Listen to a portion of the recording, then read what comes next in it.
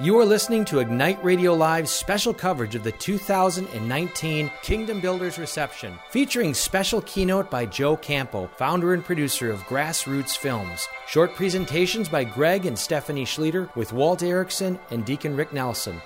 If you want to find out more how you and your family can more deeply encounter Jesus Christ as a way of life to truly live what we profess, go to massimpact.us.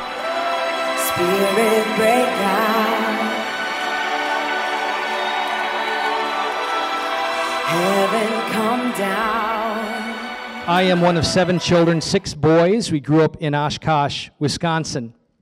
And you would know our yard if you drove around, and we would direct people this way to say, you're going to go by some yards that are very flush green. When you get to ours, you're going to know because it's just a burnt-out yard, okay? 6 boys, constantly playing sports. It was just burnt out. My dad, I distinctly remember the day, he just, kind of threw away the seed and everything else, said, I'm done. I can't keep up with this. So we played a lot of sports, and what was interesting is, God has humor, adjacent to our house was the Tucker house. Mrs. Tucker was the complete opposite. She was a green thumb. She was out in January, February, March, already attending to her beautiful foliage and trees and everything else. And so you might imagine it was very difficult without a fence for us to keep said balls and such in our yard. And we had this kind of love-hate relationship with her because when the ball would go over into her yard, she would just pick it up and put it in her garage. So we were confident that she had kind of like a Schlueter sports shop in her garage. She just accumulated tennis balls and soccer balls and footballs, and we just kept asking our dad, who was busy. He was a CEO of a hospital and very frugal, but I just think he didn't know why. Dad, we need another basketball, we need another football, and we just accumulated. So over the year, they had the Schlueter sports shop, I'm sure, in their garage. So at the age of 6th grade, my brother Bart, I'm the second of the 6 boys, the youngest is a girl. My older brother Bart says, we need to take action. Okay, brother Bart, what do we want to do? Well, Mom and Dad are gone, and we have some produce in our refrigerator. And so my older brother, Bart, 8th grade, thought that we would retaliate against the Tuckers around supper time. So he handed me 2 eggs. I'm in 6th grade. He handed my brother Marty 2 eggs. And he directed us, opened the screen door, and we directed us to Tucker's house. And so my brother Marty, now this is peculiar. He's in 5th grade. I'm in 6th grade. They've got a big bay window out back, and they're eating supper. Now, first of all, this is as debaucherous as it gets. I'm not glorifying this, but I just got to tell you. So here's Marty, who would one day be a surgeon. You'd never know this. He's not hiding behind a tree. He's practically showing them the eggs. Hi, Tuckers. I've got eggs. I think I'm going to throw them at you, because that's what my older brother told me to do. So he launches the eggs. I'm behind a tree. I launch my eggs. So we come racing back. My brother opens the door, closes it, closes the curtains or whatever. And, we're like, oh my gosh, what are we going to do? Mrs. Tucker comes knocking on the door. I saw you, you threw these eggs. Of course, our adrenaline's running. We're lying. My older brother, Bart, Mrs. Tucker, we would never do that. I'm your paper boy. As if that's supposed to be the mark of sainthood or whatever. So we're scared. She says she's going to call the police. So in the interim time, I can conceive of this idea that we're going to tell the police that our house was egged also, that somebody came running through the neighborhoods. So I go to the front of our house and I egg our house also. So the police come over, she comes over, and we're lying through our teeth. We're scared because we have consciences, but we're already in this, right? We're steps gone. And we tell the police, we're sorry. We just saw somebody come through the neighborhoods, they egged our house. We got away with it.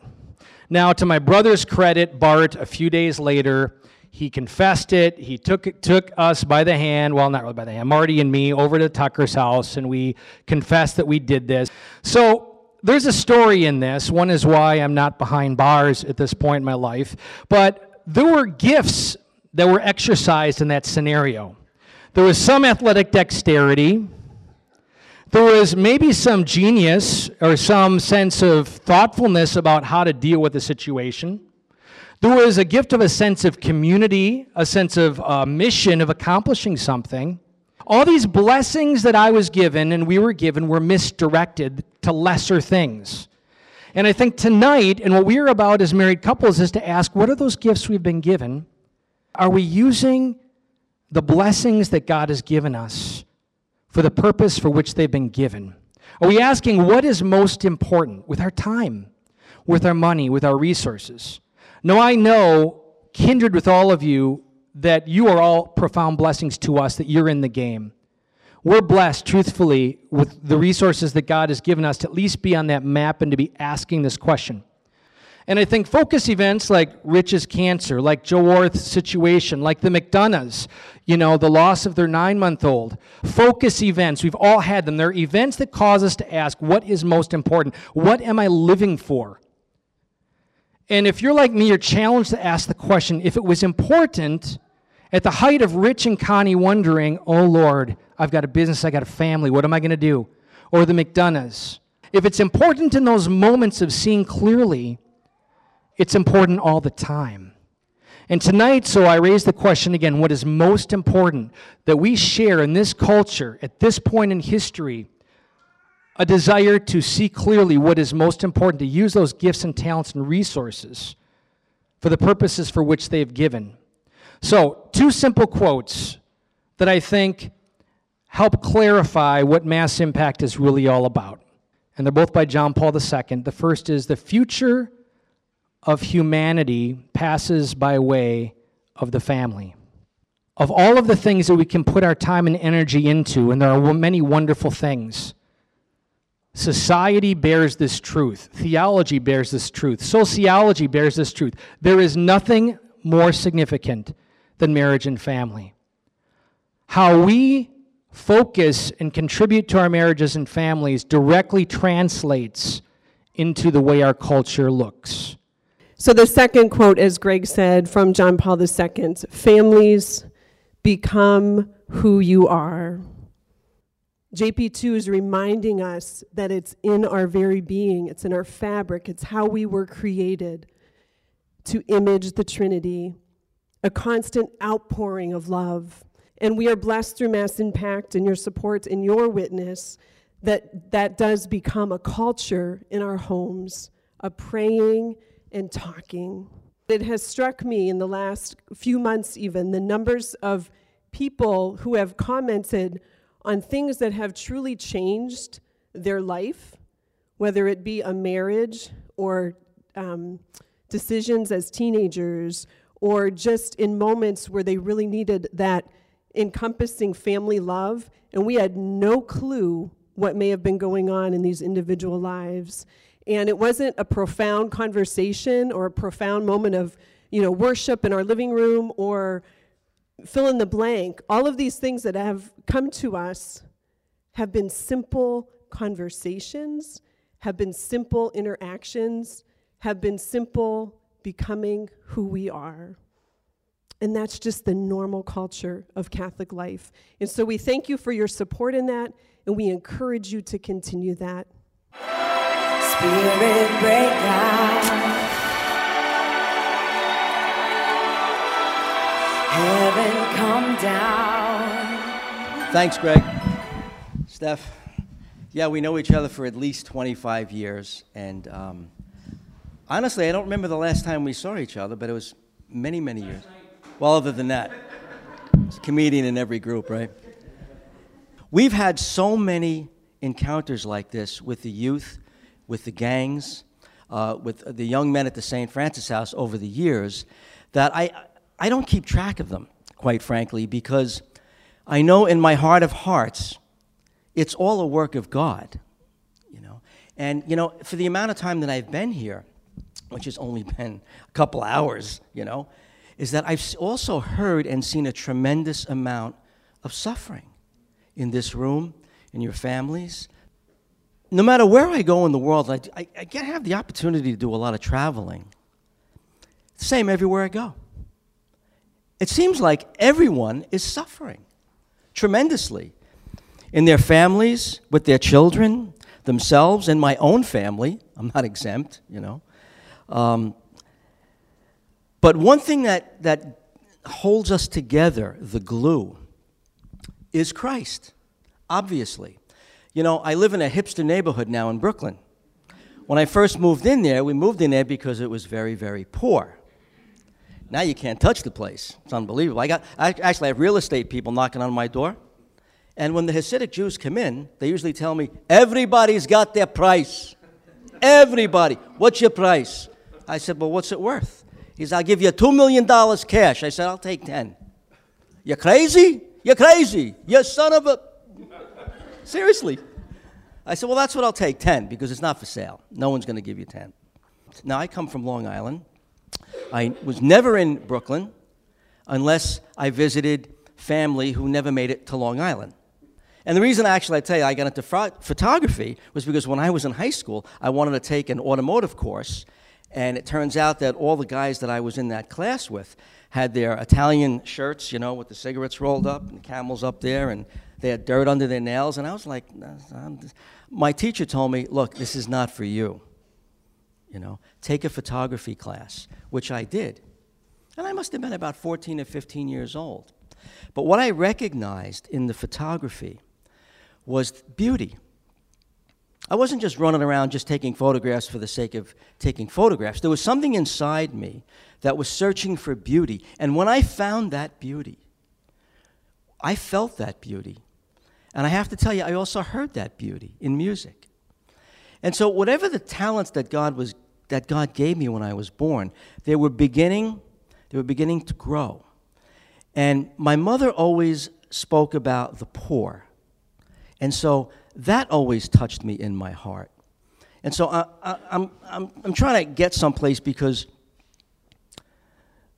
all the suffering that I'm listening to and all the suffering that I hear, like I said, it's Christ that unites us. It's the glue that holds us together. But in my neighborhood, they're pagans. So now I'm friends with some of the people on the block. And of course, it says the St. Francis House. You can read that sign. And they want to know what that is. And I tell them. They don't get it. Their parents didn't teach them. You see, I was fortunate. My mother taught us. My father taught us about our faith. Now, we did not go to church every Sunday, the family. But I did, for some reason. I did. I was the guy, you know. Actually, I'm divorced, just so you know, and my ex-wife calls me Father Joe. Good, because she used to call me a lot worse. I see all the suffering, and you know, one person had told me, he said, well, Joe, he goes, I know you're a Catholic, but I'm an atheist. I said, really? I said, I have to tell you the truth. I never met an atheist I didn't like. And he said, well, you mean you really like me? I said, listen, you're a great person. I don't know how you get out of bed in the morning, because if I didn't believe what I believe, I wouldn't even get out of bed. There's no reason. I know what's on the other side. I believe it. I'm looking forward to it. He goes, what, you want to die? I said, not today, you know. But do I want to die? I'm going to die. Not what I want. I'm going to die. When God calls, no one says no. You don't get the option. I love taking the new young men who come to the St. Francis House to live with us. It's a home where guys need a second chance in life. I take a walk through the cemetery. It's very quiet. I go, take a look. One day your name is going to be on one of these tombstones, and I'm probably going to pay for it if I'm still around, unless you change your ways. And you kind of put death right in their face. I want to deal with that reality with them. You know, a lot of our guys that come through the house have been suffering their whole entire lives. All of them have one thing in common. All of them. They have no father. We live in a fatherless society. Your children are very fortunate. You probably don't even realize it. And that's probably a good thing.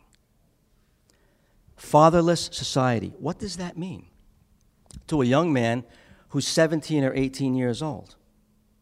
You wonder why the different cultures are not seeking into their hearts, why they're totally, 100% confused about who they are, what they're about, what they're supposed to do, and what is a man? They have no idea. They've seen men come in and out of their mother's bedrooms. They don't know what so that's what they think you're supposed to do. Till they meet me, and I right in the head. It's not going to happen if you're going to live in the St. Francis House. And I'm going to tell you why, you know. And they'll listen. And they will listen. It's not easy to live in the St. Francis House, especially if you spent time in jail or you've done drugs and you think you're God. So usually I tell, all the young men when they first come in, I go, you know who's in charge of this house, right? And they go, oh, yeah, you, Joe. I go, no. God's in charge of this house. I'm taking orders from him. You've got nothing to say. That's how we're going to start. That's how it's going to be. Because it's the truth. Because at the end of the day, it doesn't matter if you like me or you don't like me. It would be nice if you did. It would be nice if we liked each other. But at the end of the day, I have a responsibility to answer to God, not you. And I'm going to do that to the best of my ability, because that's what men do. And that's like the first lesson. That's what men do. They stand up, and they're strong, and they don't give up. Now, these guys, most of the guys, either have brought themselves up, or they were raised by their mom. I've had plenty of moms tell me, listen, Joe, you don't understand. I'm the mother, and I'm the father. And I said, no, you don't understand. You're the mother. Don't tell your son you're his father, because you're not. Now, you bring home the money and you do all the things that dad is supposed to do, but you're not his father. Don't play dad. You're confusing the boy. Don't do it. And so I was running this project called Youth 2000, which was Eucharistic-centered retreats that Greg was sharing with you. All the boys in the house had to participate in Youth 2000 retreats. Now, were they going to be on their knees in front of the Blessed Sacrament? No. I knew that wasn't going to happen. So I said, okay, when you move into the house, you have to get your license. So this guy's going to drive the truck. These other guys are going to load the truck. When we get there, we're going to put up the flags. We're going to set up the burning bush. And they're going to be my security team, because I'm going to have 1,000 kids. And here I am putting a bunch of guys who probably were in jail who just became security. Doesn't make sense. But it works, because I gave them responsibility where they would have to have honesty and integrity. And you want to know something? They did it. They did it. I mean, I took a chance. I took a risk. So what? We did it. A lot could go wrong in some of these environments. And a lot did go wrong. We were told that one guy had a gun one time. And so I said to my security team, go upstairs, lock the gates behind you, go bring me back the gun. They're the only guys that could have done it, quite frankly. And they did. And now I'm holding a gun. So anyway, I bring the gun home, of course, but we found the young man who had the gun. And I said, it was in his bag, and it wasn't his, of course, I never met anybody that was guilty that's been in jail anyway.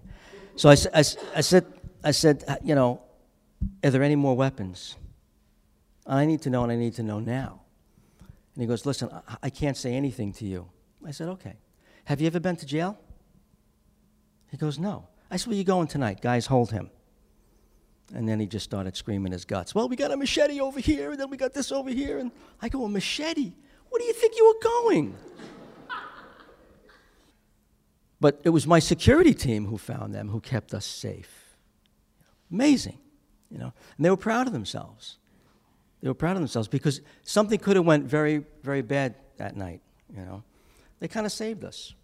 But it was Christ in their lives now that were protecting these people.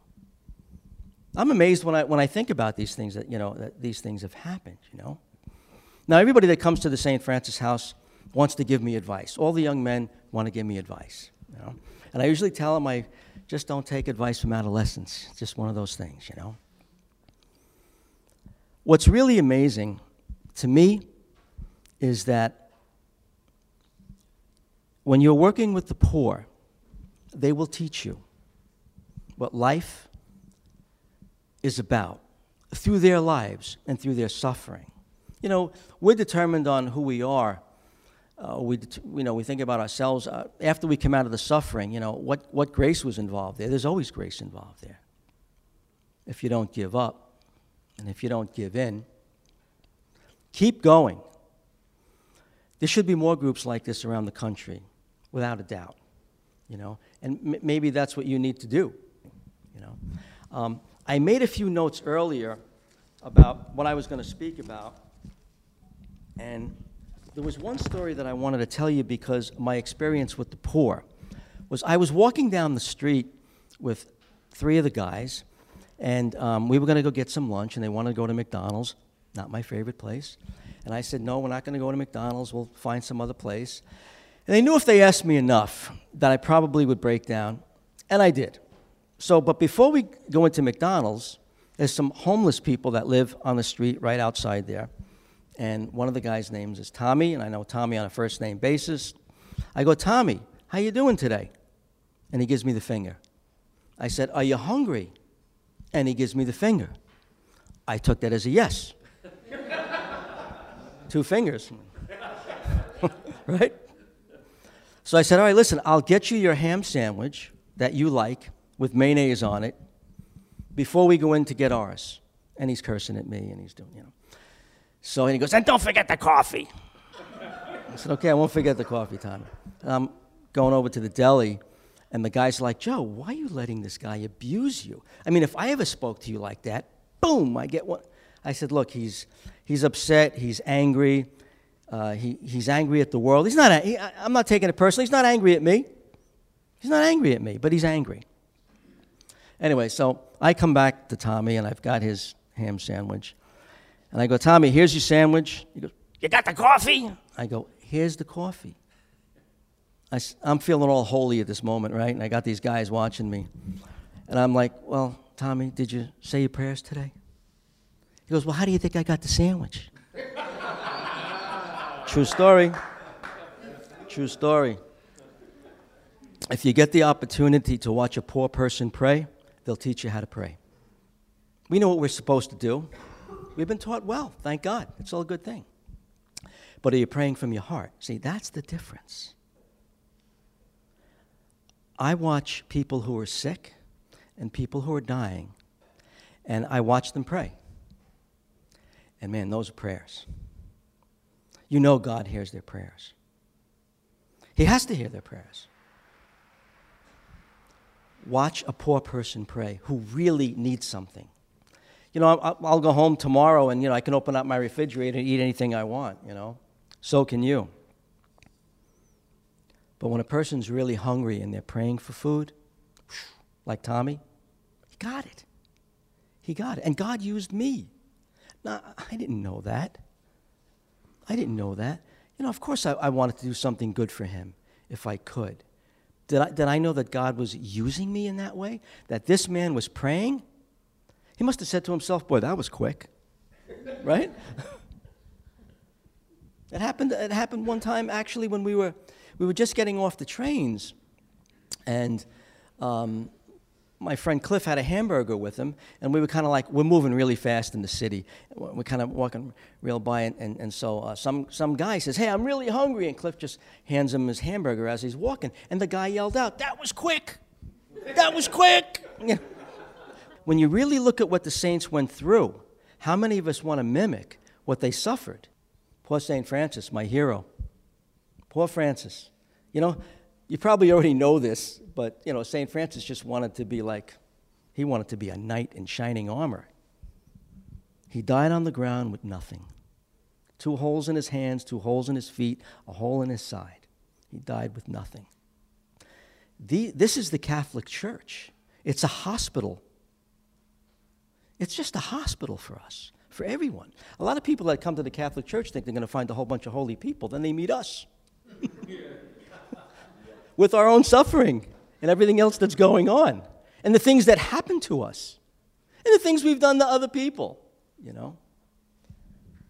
But this is our way to salvation. This is our way. This is it. We have the Eucharist. We have confession. We have Mass. And if you're not praying the Rosary, you should. Because you know what?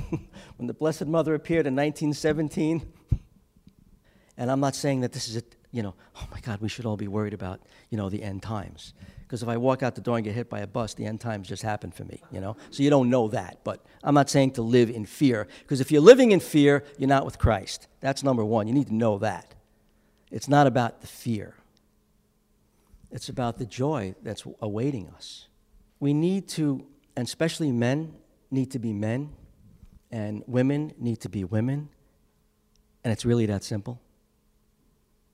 It's really that simple.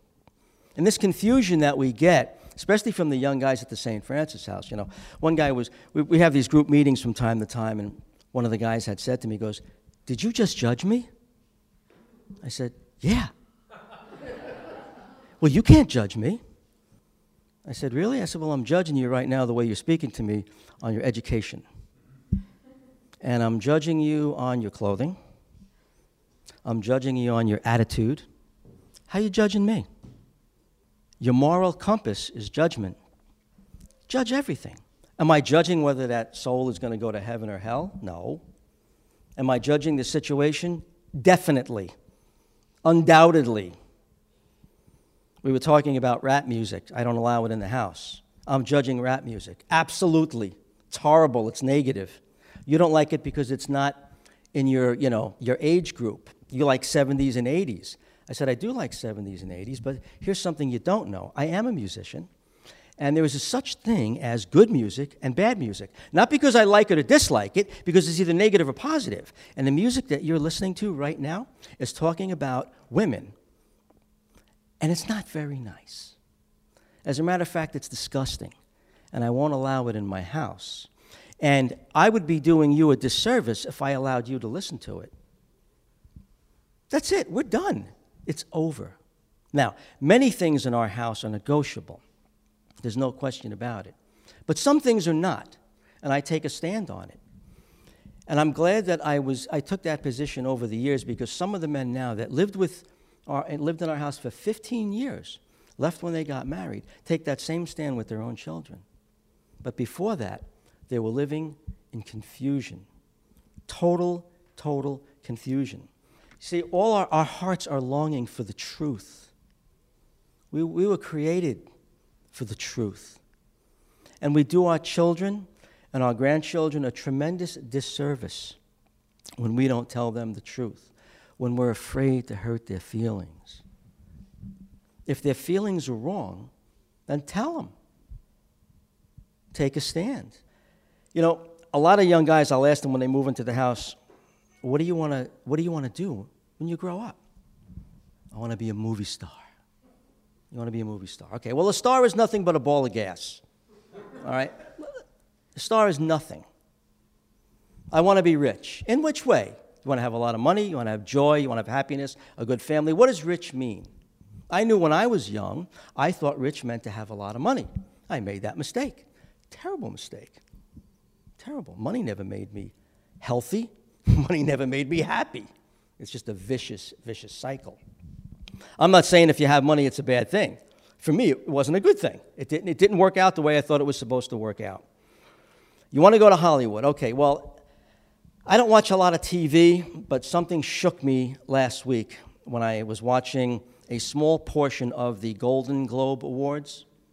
Okay. Christian Bale. Always liked Christian Bale. I liked him. Now, I know that Hollywood is not Christ-centered, right? We all know that. Christian Bale, and I quote, said this: "Thank you, Satan, for giving me inspiration." Blatantly, in our lifetime, we're seeing this. That's just the tip of the iceberg. So I got into the film business because of those particular situations that are going on. I wanted to create beauty, hope, faith. A lot of people will say, Grassroots Films, if you've seen any of my work, that you're a Catholic company, a Catholic film company. I'm not. I'm a film company. We happen to be Catholic. So all of our morals and what we believe are going to be in the work that we do. I don't compromise. I made a film called The Human Experience about 10 years ago. It was a pro-life film. Never mentions the word pro-life. Never mentions the word abortion. Never even mentions the word Catholic. It just is. Because that's how we evangelize. That's how we go out into the world. That's why you have a group like this. Because what's important to you, obviously, is Christ. But how do you bring Christ into the world? How do you bring him into your job? Your families, you know how to do that. But what about everyday situations? I'm not saying anybody should do this, but I worked for AT&T after my conversion experience. my spiritual director said, you need to get a job. I didn't need money. I didn't need anything. I just needed to be with Christ. Well, in order to see that your conversion experience is real, work for 1 year out, go back out into the world. I didn't want to do that, but I took his direction, and I did it. Father Pio Mandato. I'm working in AT&T. Turns out to be that cell phones were just beginning. So I have a knack for sales. I became the highest paid cellular cell phone guy on the East Coast in the United States for AT&T. Making a lot of money, making a lot of other people money. And I had a little statue of the Blessed Mother on my desk. And the vice president of the company walks in and said, you can't have that on your desk. I said, I can't have what on my desk? I wanted him to say it. I wanted him to own it. He goes, that picture. I said, picture of who? He goes, Mary. I said, well, I'm not taking it off my desk. I just think you should know that, Now, I know that I'm sending his kids to school and buying his cars and everything else, And I'm making him look real good. And he wants me to keep producing, but I'm about to stop, And he goes, well, you have to understand that, we don't bring religion into, he goes, are you wearing a cross on your lapel? Yeah, I had a little cross on my lapel, He goes, you can't have that either. I said, listen, I hate to disappoint you, but I'm not taking it off.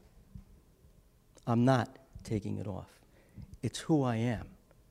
He said, yeah, but, you have to understand that this is AT&T, and we sign your checks. I said, this is AT&T, and my customers sign my checks. That's where I get my money from. You're fortunate enough to put your name on it. Let's just call it what it is. I said, I could walk across the street and work for the competition. I'm not a big shot, but don't tell me what to do when it comes to Christ.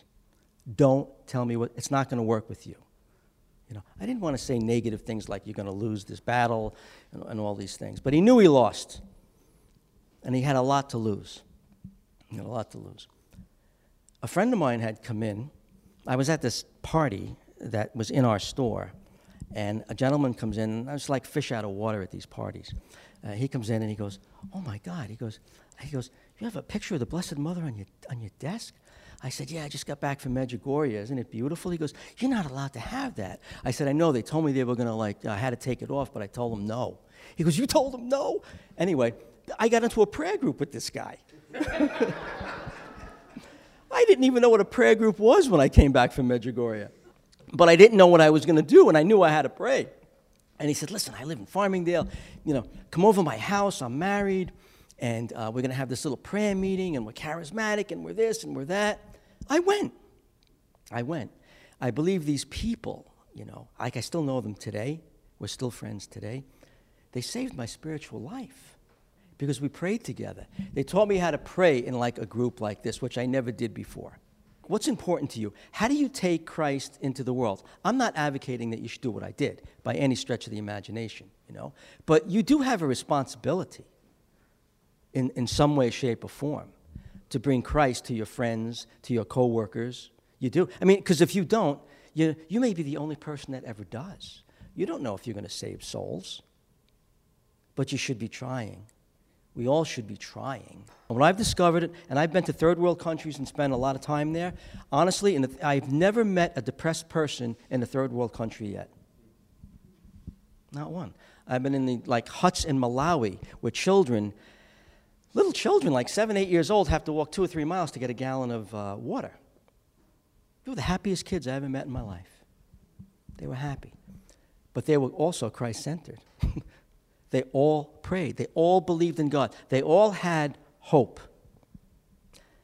And that's what I'm hoping that you would offer to people in the world, people outside this group, is hope somehow, some way.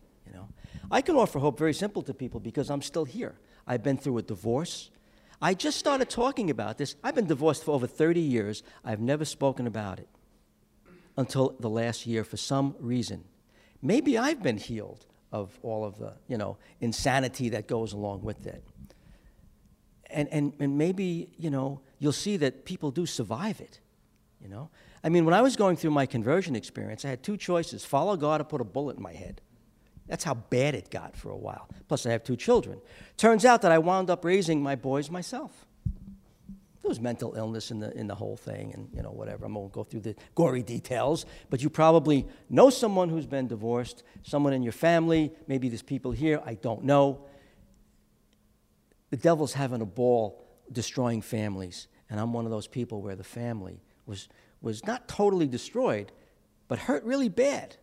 I mean, there's scars there, hurt really bad.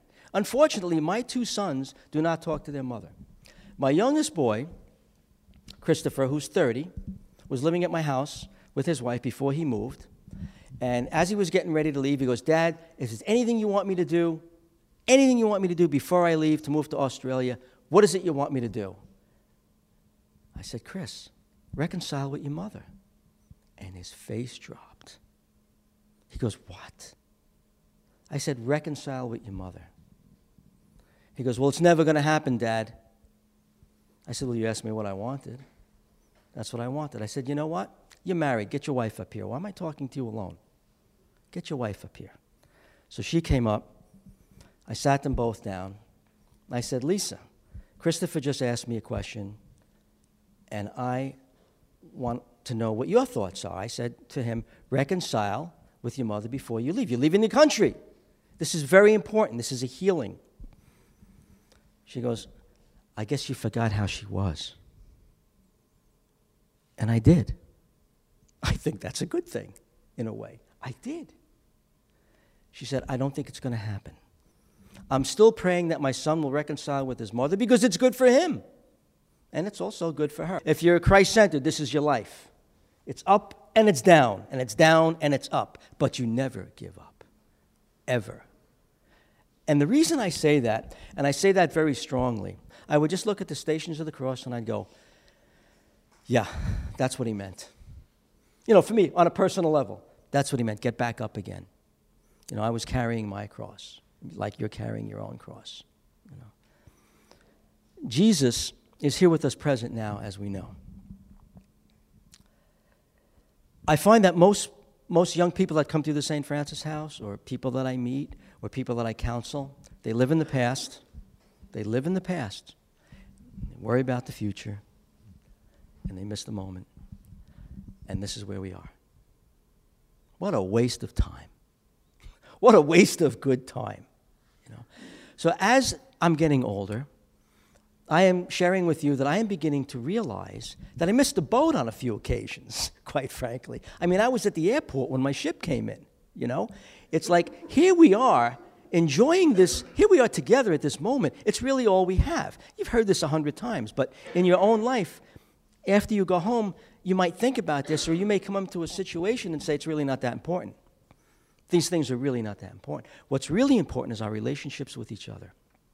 And our most important relationship is our relationship with Christ. It's the most important relationship you can have in your life. If you have that, everything else, because who's in charge of your house? So once we've established those facts, then we're free. Then we have the freedom to live the way God wants us to live. God has never really taken anything away from us, ever. Because I hear from the young guys, well, we're not allowed to do this. Well, we're not allowed to do that. Too many rules, too many this, too many that. I don't like organized religion. Well, what do you like, disorganized religion? I mean, what are your options here, Of course you have to have organized religion. Where there's organization, there's Christ. Where there's chaos, there's the devil. And we need to just sort of that's it. You don't have to go into too much theology, folks. It's nice to do that, and it's great to have conversations about that. But it's good or evil. It's not both. It's one or the other. And as you get into, your life and you're working, and it's very easy to get caught up. Very, very easy to watch television and believe what they say. I was at a little dinner party. It was my birthday. Some of the young people who were now in their 40s, who I raised, wanted to take me out for a birthday party. at my favorite Italian restaurant? Of course I said yes. There was like 10 of us, right? We sit down at the table, and of course, who comes up? Trump. Trump always seems to come up, right? Good or bad, like him or dislike him, he's in the conversation, right? So, where I am, everybody's Democrat in New York. They're all Democrats, all right? So one of the guys had said to me, well, you know, Joe, we know that you like Trump. How do you know what I like? You don't know what I like. Well, we know you're a Republican. I said, well, stop. Stop. Wait. You know, you think you know too much. I'm an independent. I'm on the side whoever God is on the side for. That's it. That's it. Now, they said, oh, well, Trump's pro-life. I said, yeah. Am I taking a political stand in this room? I don't care. All I know is I'm pro-life. I'm pro-life. He's working for us. We're not working for him. He's working for us. This is a good thing to me. Whether you agree with me or disagree with me, I don't know. Doesn't matter. You have your own thoughts. But I'm pro-life. I believe in that what he's doing is good in that respect. So one of the young people said, so you just can't get over the abortion thing? I said, no. You mean like not even for a second? No. We're talking about children, guys. We're talking about killing children. Of course I'm on the side of pro-life. And I'm sure everybody in this room is too, whether you like the guy, you don't like the guy. And they said, well, we don't really like him. I said, well, he's from Queens, New York. What can I tell you? You don't like his attitude. I totally get it. You think I'm in love with the guy? No. Do I like him or I don't like him? He's pro-life. That's all I care about. I don't care about the other things. And so this is how I bring Christ into their lives. And then one of the young men that was with us was abused by one of the priests during the scandal. He's 40 years old now. He's worked through it, you know. And he asked me, he goes, well, Joe, what do you think about that? What do you think about the scandal in the church? I said, I have to be very honest with you, Raphael. No one is more hurt by the scandal in the church than Jesus Christ. No one. And he shows up to Mass every Sunday. And so should you. That's my answer. Well, I'm not going to put any more money in the box. I said, well, I guess I have to double mine. Because we're not leaving. The church has been through some pretty rough things since day one, since day one. And we'll get through this too. And I think what will happen is it will be a holy church again one day. As long as we stand strong, as long as we stick together, it's what he wants us to do. I know, you know in your heart, and I know people that have been hurt by the church. I am very fortunate. I know great priests. I did my whole life. And when the scandal came out, I couldn't believe what I was hearing. Like, I couldn't imagine anything could be so terrible. I never knew the bad guys. I think God really protected me through all that. So, because I was in the film business, I would go to Google and you would put priest or Catholic, and the first thing that would come up back when it first started was all the negativity, and I really had tears in my eyes. I said, maybe we can do something about this. Maybe we're crazy enough that we can do something, because something needs to be done, because they're not all bad. I know this. I never met a bad one. So I was approached by the USCCB, and they wanted me to make a film for them about vocations. Now, I already had this film in mind when they came to me. It's called Fishers of Men. Some people here may have seen it. Have you seen it? Yeah. All right.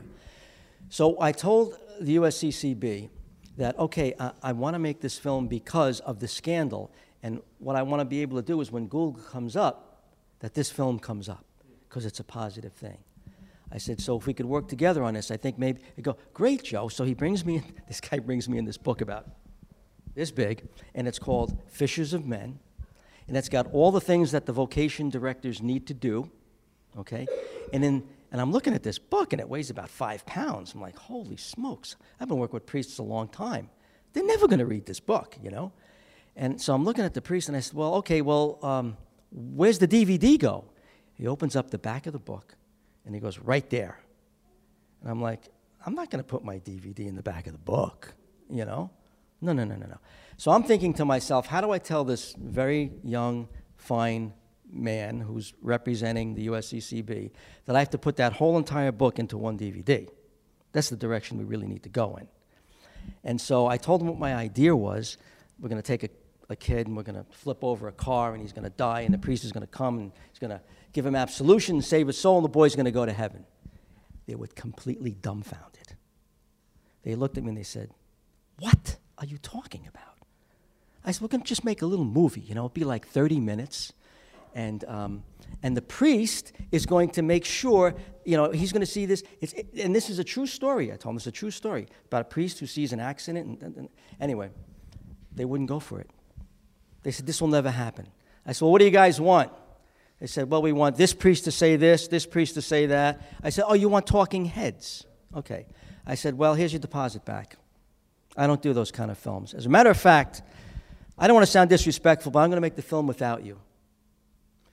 And they said, well, Joe, really, no one says no to the bishops. I said, well, we learn something every day, don't we? Because I can't do your film because your film is going to be a total failure, number one. Number two, you guys haven't made a film in 30 years that anybody would even watch or remember. He gave me my money back, and they took a chance. And I would say that this one film alone, the boys are in it from the St. Francis House. They're all the actors. We really did flip over a car. We really did put it on fire. We really did close off the Seaford Oyster Bay Expressway in both directions. And, you know, we lit the car on fire and filmed the whole thing of the boy being thrown out. And literally, this one particular film that's only 18 minutes, really, sold hundreds and hundreds of thousands of copies throughout the world. But it was evangelization in a way that was never been seen before. And that's what you're asked to do. You know, so I did it with a film, you know, and I did it at the height of the scandal, you know. But there's a scandal going on every day in the church, it seems. You know, there's a scandal going on in our families, our neighborhoods, whatever, you know, whatever the case may be. We're just people. We're just wounded people. And that's why we need Jesus, right? That's why he came. So, you know, you're asked to go out and evangelize in some way, shape, or form. I don't know what that is. You may not know what it is. When I moved to Brooklyn, when I took the house over, I didn't know what it was either. But I'll end with saying, Father Benedict Rochelle, who was my spiritual director for all those years, gave me some very wise things to think about. When I said I didn't know how I was going to do it, and I didn't know what I was going to say, and I didn't know what the next move was, he said, Joe, just take one step, and God will lead you. I said, well, I want to do this project. But I have no money. He said, great. Start the project with no money. If God really wants it to happen, you'll finish it. Every film that I did, I started without a penny. And every film we finished. So whatever it may be for you, it's really not that difficult if you have faith. Is just take the next step and pray, and God will lead you the next step. Don't take two. You'll fall off a bridge because you'll be doing what you want to do. And that's what I was doing. I was doing what I wanted to do. Of course, I thought that's what God wanted, but I didn't know. But the spiritual direction was, take one step, God will lead you the rest of the way. Thank you for listening. I really appreciate the time together.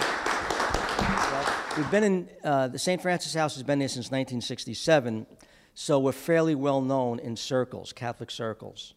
And through the work of Youth 2000 that I did, most of the young men came through the retreats. Some of them came in and boom, they were homeless. I mean, the first family that I worked with, believe it or not, I was invited to go to the Bronx. They were going to bury a woman. She had 6 kids, and they were orphans. She died of AIDS. She was a heroin. She was needles and stuff. She died of AIDS back in the day, 25 years ago. And the friars said, listen, can you help us with this family? And I said, yeah, of course. And I went there. It was November.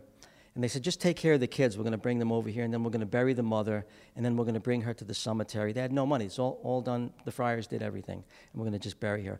But you need to take the boys. I said, How old are they? He said, Jim's 18, Raphael's 15, Matthew's 9. The girls, we have a place for the twins to go to.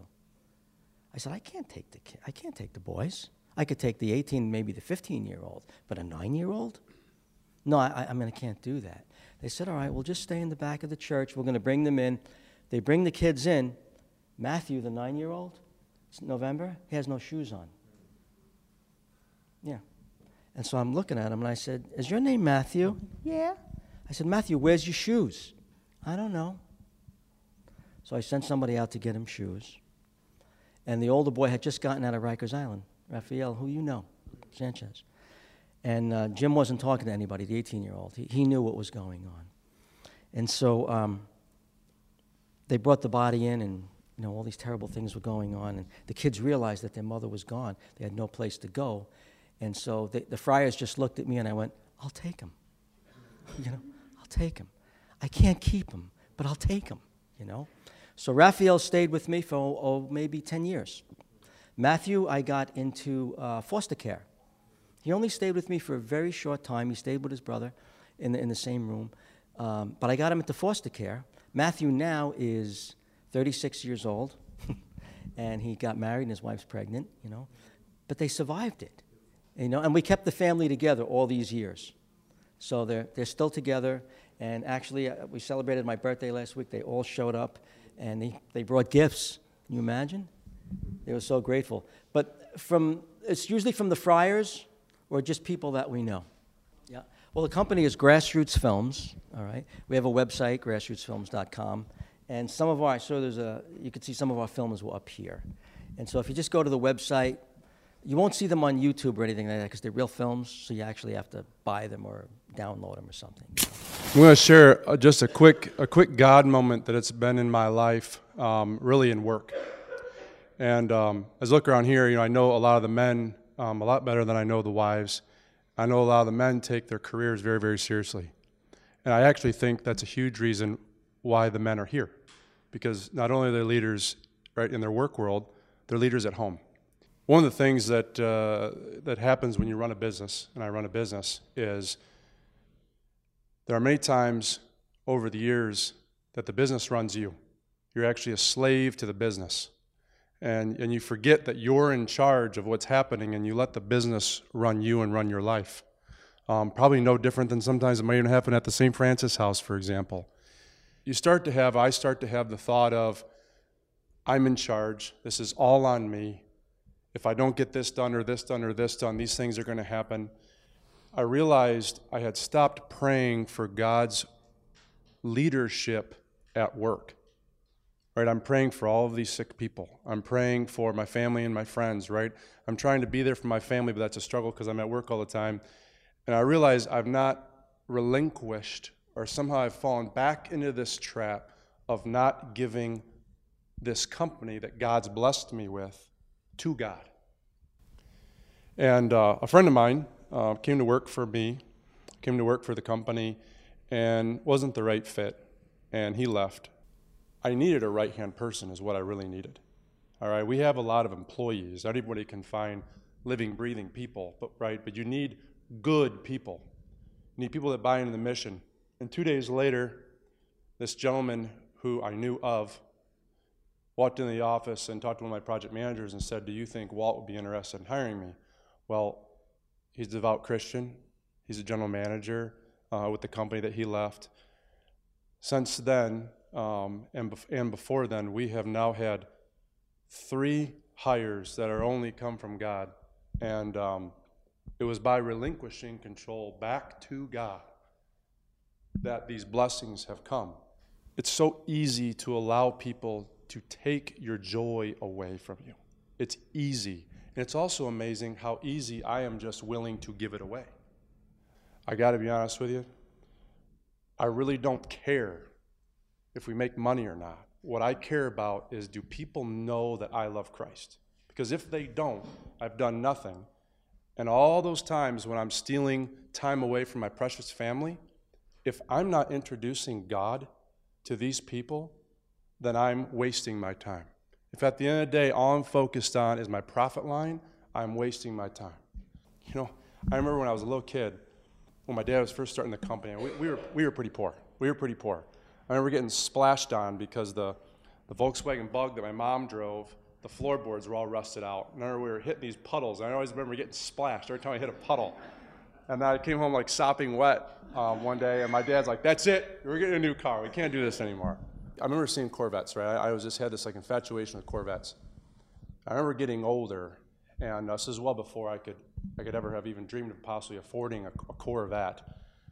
And my dad said, "Well, the goal should never be to own a Corvette.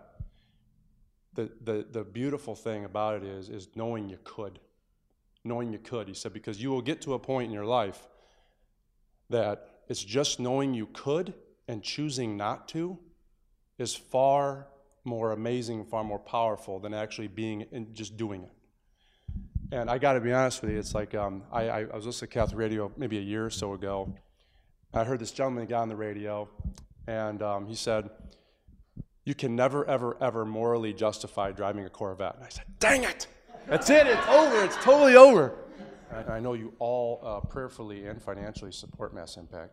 Please consider how many families that you guys know would love to be here and love to be involved with Mass Impact, that you could share and ask if they would consider to help support us. Heavenly Father, you've bestowed upon us gifts of immeasurable worth, but the greatest was the gift of your only begotten Son. We entrust ourselves to him. Send your Holy Spirit that we might think and act as you would have us think and act. And we raise this prayer in the name of Jesus. Amen. You know, Mass Impact and Ignite has been going across Northwest Ohio now for months, and thousands of people, literally thousands of people in our diocese have experienced that love. We believe that he said what he meant and meant what he said when he proclaimed that his body is real food and his blood is real drink. Simply put, Mass Impact is a nonprofit movement seeking the heart of God in the very heart of His Catholic Church.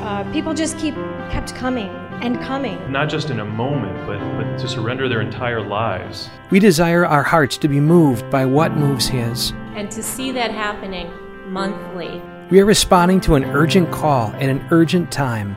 The recent popes, John Paul said, now's the time. This is the moment. We are taking big steps in faith throughout our diocese and beyond. I want to buckle my chin strap and take the field. And we are seeing tremendous growth. I mean, I'm just roused and emboldened to mission, to do something. We cannot do it alone. We need you right now. Please partner with us. Go to massimpact.us right now and click on the Contribute tab. If you and I respond in faith right now, we will see souls in heaven who would not have been there had we said no. It was nothing short of amazing. Does it have that same kind of effect on you? Please go to massimpact.us and contribute. It's time to move.